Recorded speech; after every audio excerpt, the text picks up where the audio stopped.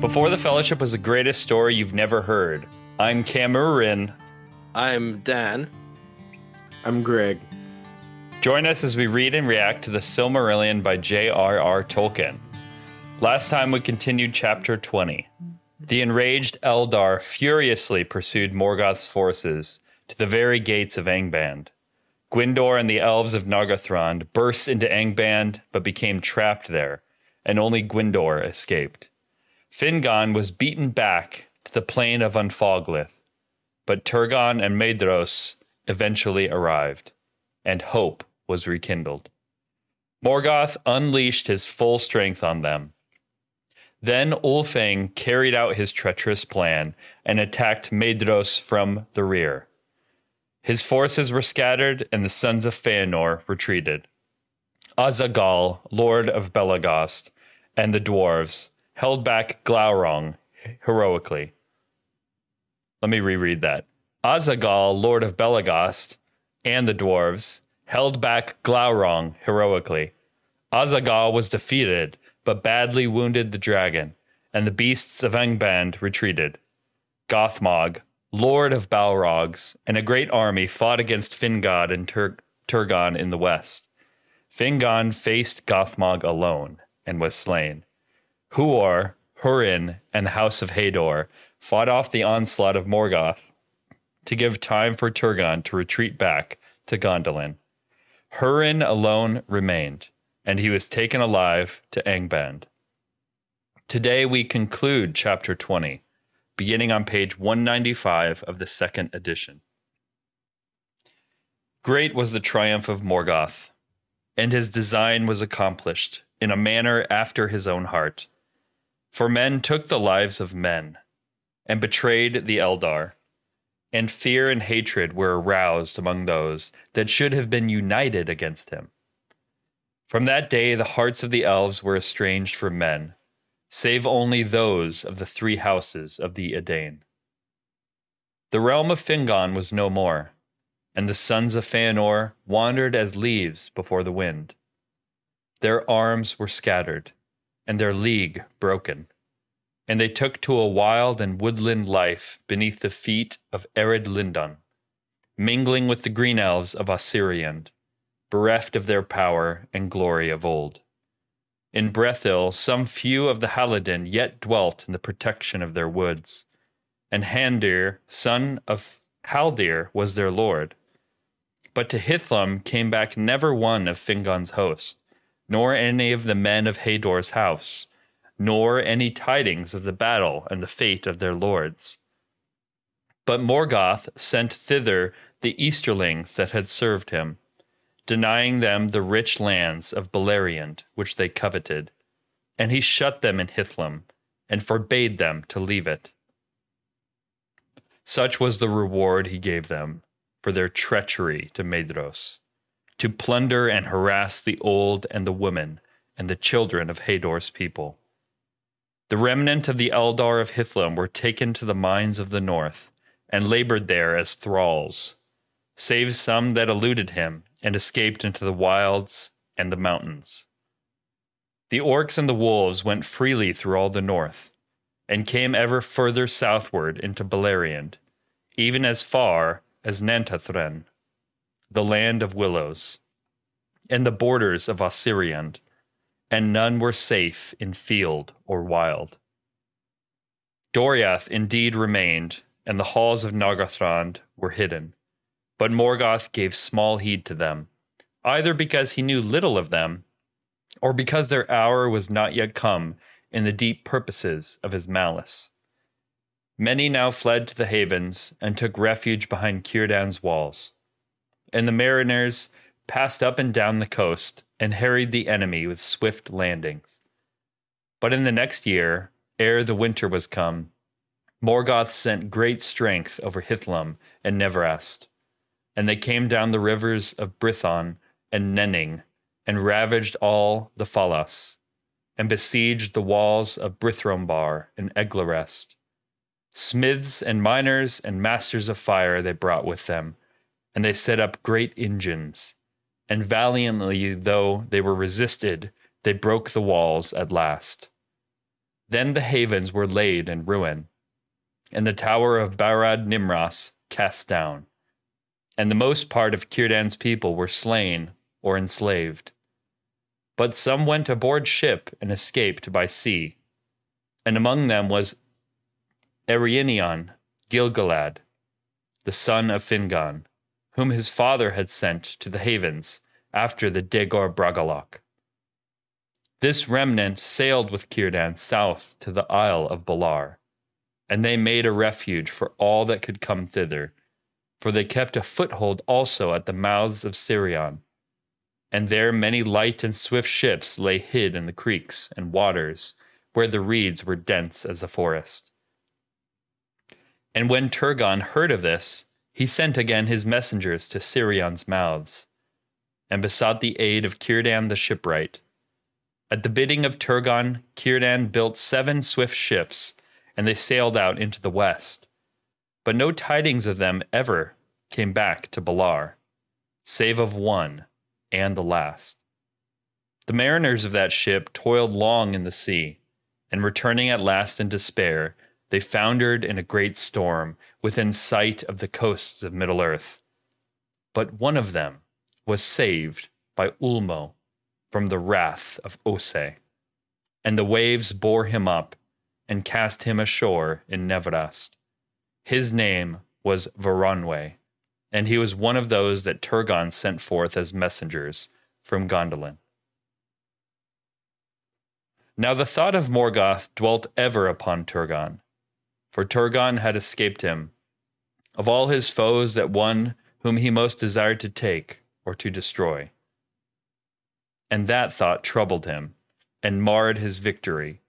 For Turgon of the mighty house of Fingolfin was now by right king of all the Noldor.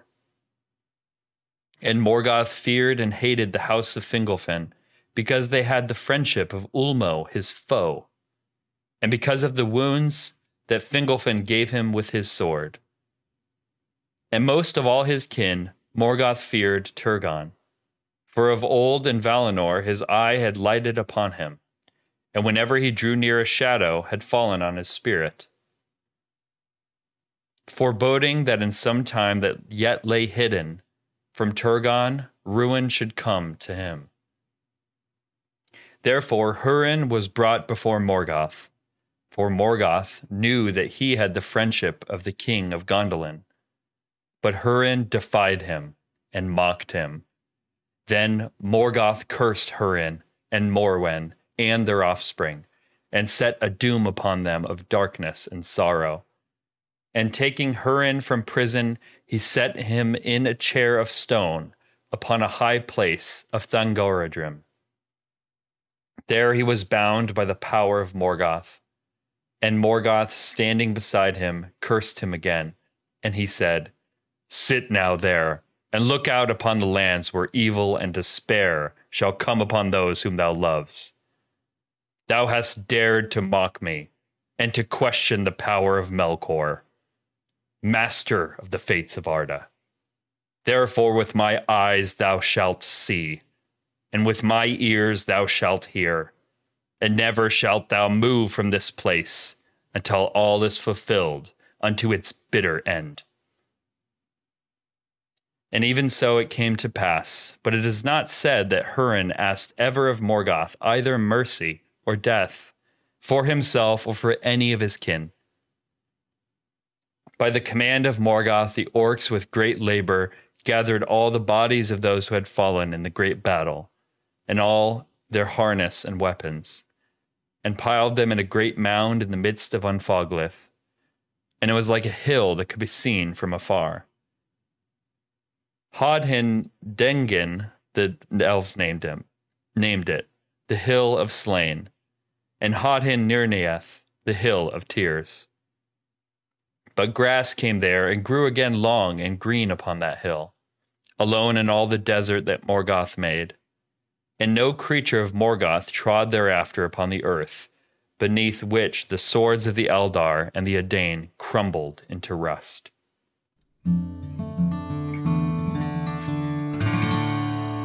So in summary, the Eldar come to mistrust men outside the 3 houses of the Edain. The sons of Feanor are broken, and now dwell in the foothills of arid Lindon. The Easterling men are sent to Hithlum, where they pillage the remaining people of Hador, who are eventually forced into labor in the north. Morgoth sends forces to Brithrumbar and Egloras near the sea, and slays the greater part of Círdan's people.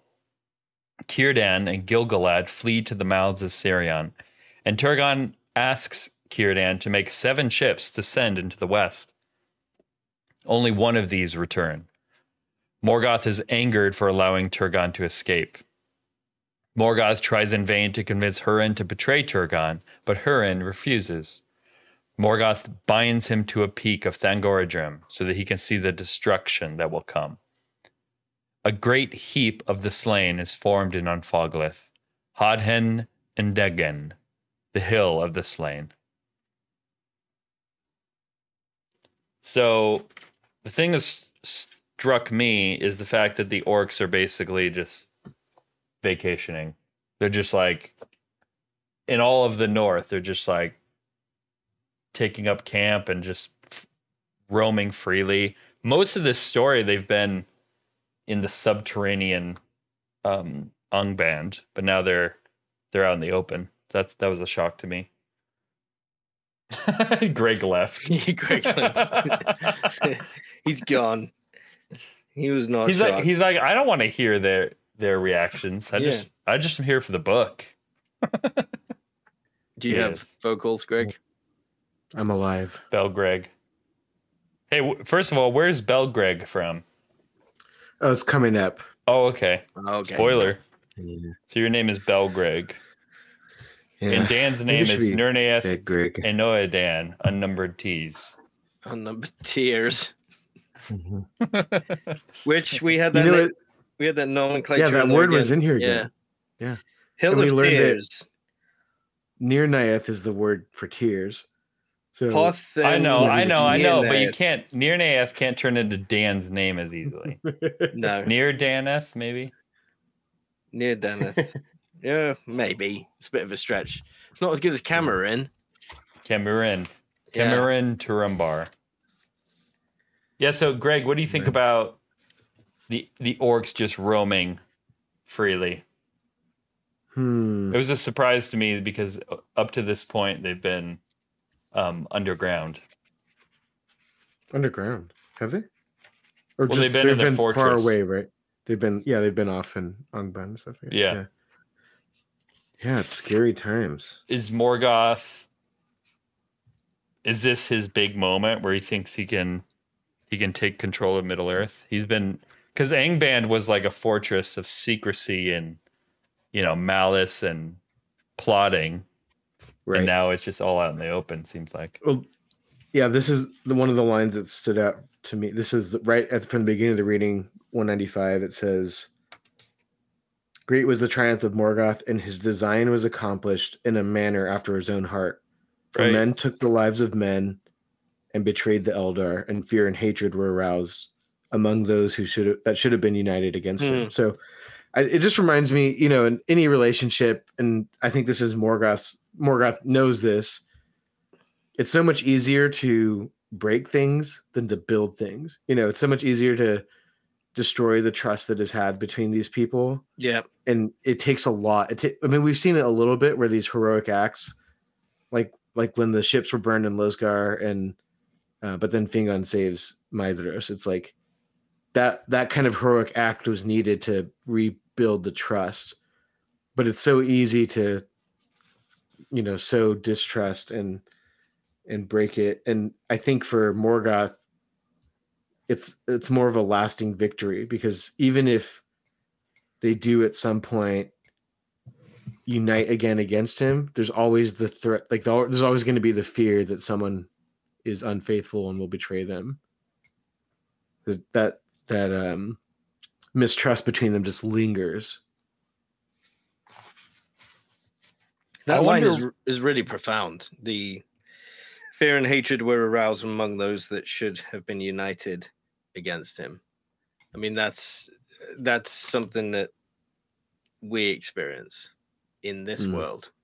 And obviously Tolkien's from this world, so he's putting that into this world. But at the same time, it's in this world. It's kind of by design that happens. Obviously, Tolkien was Catholic, so he believes in the influence of the devil upon people, which is where he would get that from. But I wonder. It's a very profound line, I think. I didn't notice it as Cameron was reading it, but Greg, when you just read it, it's like really, really stuck out. Yeah, I'm a little too monotone when I read, I think. Mm. But when Greg said it had this like sparkle to it. No. It took me a while to get through with it. Greg just pointed it out. So yeah. Well, let me point something out. So when I beautifully read that the thought of Morgoth dwelt ever upon Turgon, for Turgon had escaped him, and of all his foes, Turgon was the one who Morgoth desired to take or destroy. Why do you think that is? Why is Turgon the one that Morgoth most desired to destroy? I'm curious about that. Well, didn't it say it in that paragraph? It said even back in Valinor they didn't like each other. Greg, why don't you just read the paragraph? Yeah, maybe Greg, if you read the paragraph, I think it'll make sense. So is it just they have this past, like they're mean girls? Yeah, kind of. Yeah, it says you looked at me weird. I wrote the words. You came to my club and looked at me weird. Old grudge. No, it's kind of what it is, right? He says whenever he drew near, a shadow had fallen on his spirit. Like, yeah, something about Turgon passing by and Morgoth got insecure or something in a shadow. He's like an insecure teenager, and Turgon's like this big hulking elf. He's like elf jock. Elf jock, yeah. And throwing his football around, and Morgoth just hated him. He just let that hatred grow in him, as elves do. We have Thangorodrim again. I don't know if we've heard of Thangorodrim since Maedhros was a prisoner, right? I don't think so. I think we heard about it like every chapter since then. Well, Greg, how about you read every chapter? Because we don't remember things when we read them. No, you know, I mean, okay. In fairness, I read every chapter 3 times because of the behind the scenes stuff. So, wow. Or like when I hear it read, it's like the 3rd time I've gone through it. So you're the resident expert, is what I guess. That's right. Which is that makes it really unfortunate when I say things wrong still, because this will now be. Yeah, that's true. You're the only one with pressure. Maybe you can say like Melkor, thou hast dared to mock me and question the power of Greg, master of the fates of before the fellowship. Yeah, you're right. We hear about Thangorodrim a lot, but it's not. Yeah. It's not really the setting, is it? Did you do a word count? Right. No, I looked at the index in the back. So we're on 197. It was also 192, 190, 182, 178. Yeah, but I don't remember it because it wasn't like. You're right. This is the first time they've really, like, someone has been standing up there. Thank you, Greg. Thank you. Yeah. That's what I was trying to say. This is the first time in a while someone's been standing. Not only standing up there, like he's sitting actually. Yeah. I guess he's stuck up there. Yeah, he's stuck up there in a chair of stone. Well, okay, for me, what stood out is it's just capturing how terrible this ruin is. So Círdan is like way off by the sea, and he's been pretty far removed. Like normally, Morgoth's forces don't reach him. But his people were just wiped out. So that just kind of goes to show how decisive Morgoth's victory is, that him and Gil-galad had to flee by ship. And I like this little point here that when those messengers are sent out into the west, they all, pretty much none of them return except for the one who is saved by Ulmo from the wrath of Ose, which we've already heard. I mean, that goes way back to when we talked about Ose being he used to be. At one point, he sided with Morgoth, and he still has this violent side to him. So it just makes you think: what other elements of the story have been the influence of the Valar and the Maiar, but we just didn't even notice because it wasn't mentioned. Right. We only get some of the legends passed down. That's a good point. But it does seem to be that Ulmo is the one that is always nearby at their aid. But then we get, Beren and Luthien, at the Hall of Mandos and, appeal to Manwë. I'm trying to think if there's been other instances of the Valar. I think besides that, they're kind of MIA. Yeah, no, we've had some other interactions. Trying to remember. I mean, there's some of the Valia as well that.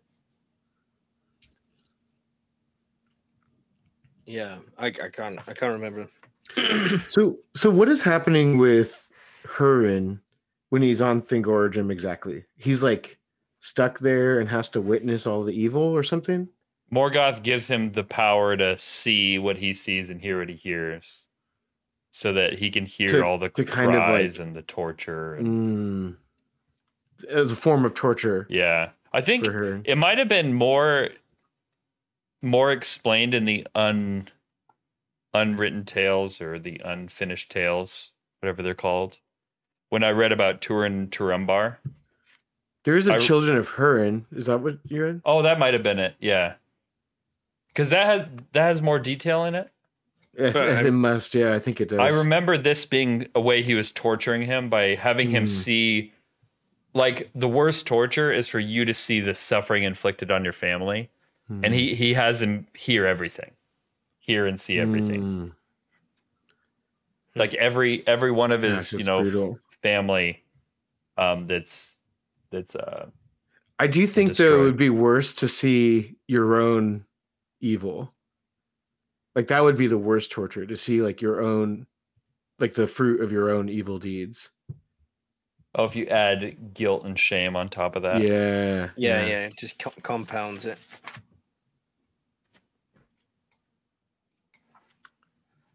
This is a heavy reading. Remember when this was fun? Everyone's just dying. Yeah. I'm glad this one was short though, because I mean, hopefully we're going to get onto brighter futures, right? Yeah, Greg? Let's just get on to when Greg reads. Yeah. Let's just get to that point. So if you like what you hear, go ahead and rate us 3 Silmarils out of 3. Follow us everywhere at Before the Fellowship. Join the discussion on Discord. And send any comments or questions to beforethefellowship@gmail.com. Join us next week as we read the greatest story you've never heard, Silmarillion by J.R.R. Tolkien. Any last insights, Greg? Any interesting things that me and Dan don't know? I don't think so. Okay. I mean, all right. That's it. Okay. All right.